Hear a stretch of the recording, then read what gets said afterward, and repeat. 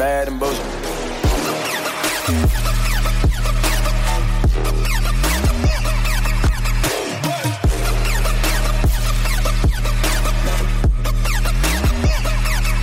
Welcome to the Bad and Bitchy podcast. I'm Amy. I'm Erica. And this week we're presenting Misogynist of the Week. We're going to talk about the media in Britain and frankly a lot of other places, but mostly the British media, so racism against Meghan Markle.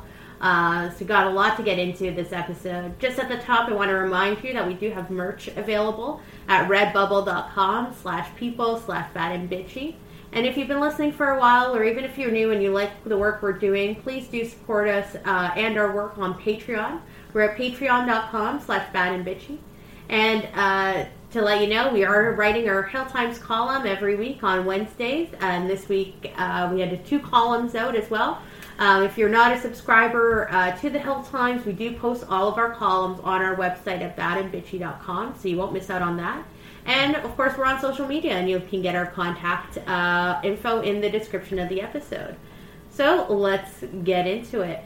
So, there's a recent interview with Meghan Markle, the Duchess of Essex, or Sussex, I don't know how I got Essex out of that, Sussex, and where she revealed her struggles in dealing with how critical the British media have been on her, and she had described herself feeling really vulnerable. And if you watch the interview, she appears very vulnerable. Her eyes are welling up, and it's clearly a very difficult issue for her. So she was asked about what the impact had been on her physical and mental health of all the pressure that she was under. And that was the interviewer who was very, I think, comforting. I think Meghan replied, "Look, any woman, especially when they're pregnant, you're really vulnerable. So that has really made challenging. And when you have a newborn, you know, it's a lot. So you add this on top of just trying to be a new mom and trying to be a newlywed. And it's thank you for asking, because not many people have asked if I'm okay. But it's a real thing to be going through behind the scenes." And so, you know, the choice quote being, not a lot of people have asked if I was okay, and kind of thanking this reporter for being the first to ask her that. The interview comes on the heels of Harry and Meghan's trip to South Africa, during which Prince Harry issued a statement when he called out harassment of the tabloids, and it coincided with legal action that they took against the Daily Mail. So the couple sued the Daily Mail for publishing a private letter that Meghan wrote to her estranged father. And this statement is effectively the culmination of negative and intrusive press coverage that they had faced, which is not entirely dissimilar to what Princess Diana experienced. Of course, what's different here is that it is the notes of the misogyny and also the racist undertones are even that much greater. In August, when there was a considerable amount of negative press about Harry and Meghan, Harry's uncle, at the same time, Prince Andrew, as we all know, was caught up in the Jeffrey Epstein scandal as a known, quote-unquote associate. And, Prince Andrew has maintained that he has no knowledge of Epstein's exploits, but you look at the coverage the British tabloids have afforded him, including his kind of disastrous statement that he wrote himself and put out. I don't know if anyone else remembers that.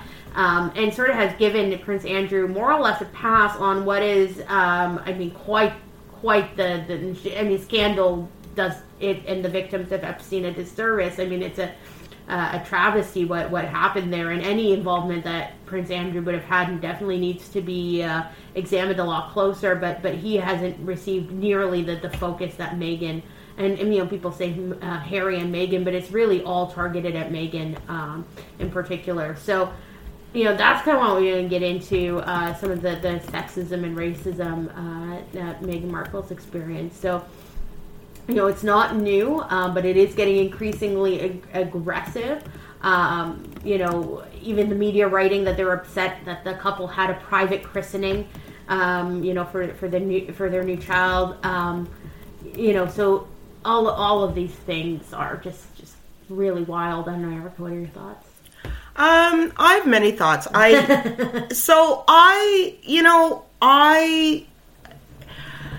this is my interest in Meghan Markle is because of my mom and my aunt. Okay, so my aunt came down from Britain this year, and she was like, they were like, so I have all this like knowledge about Meghan Markle and the thing about it is that from the time, because remember when they got engaged and Prince Harry,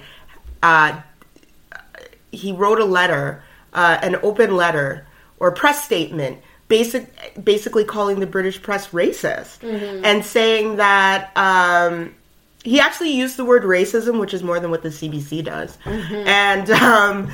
and basically how this is unacceptable. So they've been warned publicly and formally, and I think that the self-awareness of Britain is just the most fucked up shit you've seen, because they don't actually think they have racism or sexism.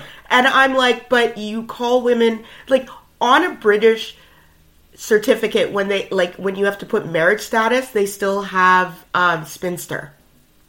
Like, that's how advanced these people are, okay? And it's a hotbed of colonialism. And given that the British press has been quite aggressive, especially, British Australian press, depending on what you want to call it, given that it's really a lot of Rupert Murdoch's newspaper assets, they had the News of the World scandal about 10 years ago, and Piers Morgan, who is very instrumental in the racial and sexist harassment of Meghan, because because she ghosted him. She ghosted him. Like, that's what she did. And so Piers Morgan has gone on all incel on her because she rejected him for and the man was married, so I don't even know what he's talking about. So anyway, that's one part of misogyny, the Piers Morgan of it all, and the racism. I would say that this is a perfect example of misogynoir, and which is misogyny against black women. And so what we're seeing from the British press is really aggressive takedown of Meghan Markle at every corner. Yet William basically allegedly had an affair and gets a pass. And Prince Andrew, who is accused of basically statutory rape and human trafficking, okay? I'm not saying that he is a human trafficker, but we don't know if he was a recipient of services from human traffickers, and it looks likely that he was, which makes him a co-conspirator. And he's getting a pass? If that's not misogyny, I don't know what is. I also want to, my heart goes out to Meghan Markle. This is not what she signed up for.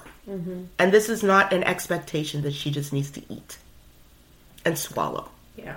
And I think that's, people are like, well, she's a royal. But she did not sign up for the racist vitriol. And there's no world in which you consent to that. And even if we appreciate that folks who are in public life will attract some degree of scrutiny, that scrutiny should at least be merited. Yes. And that doesn't prevent you from calling out actual media establishments for this sort of targeting. It's not like, yes, some degree of trolling and whatever is one thing. And you have journalists covering this. I mean, I guess it's a reach to say the Daily Mail's journalism. Yeah, it's a big reach. But they have all the pictures. But honestly, though, I think it's so tragic when you think about Princess Diana's story and everything that happened to her. And a big part of a reason for her death was the tabloids' obsession with her to the point of running her off the road because she, dared to get in a car with, her partner at the time, her boyfriend at the time, and essentially was killed because of the tabloid media's lust for more coverage and photos of them. And now you know what I mean? Like, to me, like, that's just so sad and so tragic. And now we have tabloids like the Daily Mail kind of going after Meghan Markle. Like, what are we supposed to pretend like they're not culpable somehow? Well, they resent her for everything that she is and everything that she's not. Sure, and as they resented Diana, and to a worse degree, obviously. But it's, you know, we have to take these people, take seriously what they're doing, because it has ramifications. Yeah, as we've seen with Princess Diana. And the whole thing, too, is that I also cannot even... Hold on. Let me pause for a sec, because I actually want to say something. Okay, I'm just restarting now. Okay, the headlines, what the British press has focused on when it comes to Meghan Markle includes things like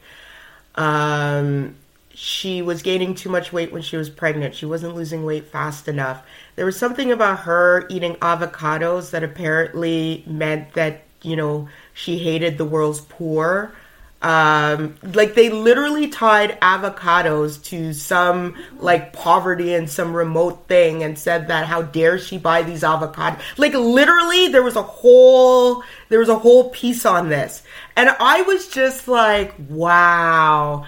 Like, I kind of knew this would happen, but this is extra. Also, when she did the Vogue, the September British Vogue, I was going to say episode. Oh, God. Okay. When Meghan Markle did the September, she guest edited September issue of British Vogue magazine this year.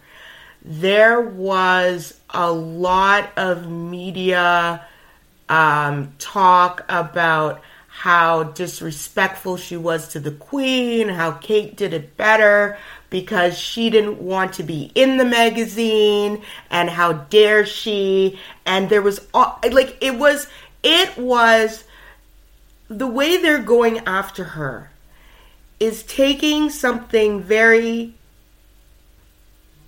innocent and orthodox and turning it into some evil, some evilness that she's perpetuating. And then there's this theme of, like, Harry and how she has put Harry under her spell. There's just a lot of talk that goes back to this idea of the Black Widow. Black Widow. And, you know, that kind of talk, how Harry is somehow powerless under her spell and she means no good, like some evil stepmother in Cinderella or something, and that Kate is sick of her shit, and how she shits all over Kate, and Kate is England's Rose. And I remember when the same papers were dragging Kate because she wasn't a royal. She didn't have royal or aristocratic blood. I mean, the pitting Kate and Meghan against each other thing is really, really tired. But now it's become that Kate, because of her, probably largely because of her whiteness, I think is so revered. And it's you put the headlines of how both of them are spoken about side by side, or you can even do your own little experiment and you just go on Twitter and look up what people tweet about Kate and what people tweet about Meghan. Yeah.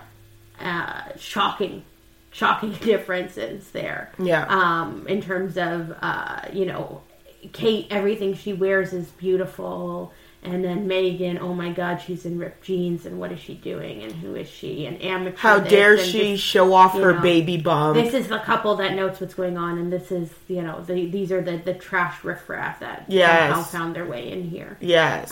Is sort of the this is the next in line, this is the spare. You know? Although I have to say, I mean, I think that the royals themselves sort of set this up a little bit because of, you know, they were very reluctant around Meghan, and that didn't set the right tone. Yeah, I think apparently Prince Charles is a big fan of hers, apparently. But Prince Charles likes strong women in general. That's what I think. Oh, I don't think Charles is the No, influence, I'm not sure. I don't think the Queen is the real influence either. I think it's Prince Philip. And it depends on what Prince Philip. I really do think Prince Philip is the one that runs that place, like internally, like the family.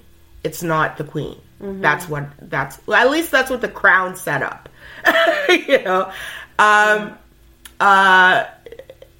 Exactly. They had a responsibility, I think, to rally around her. And that includes William and Kate, too. Because,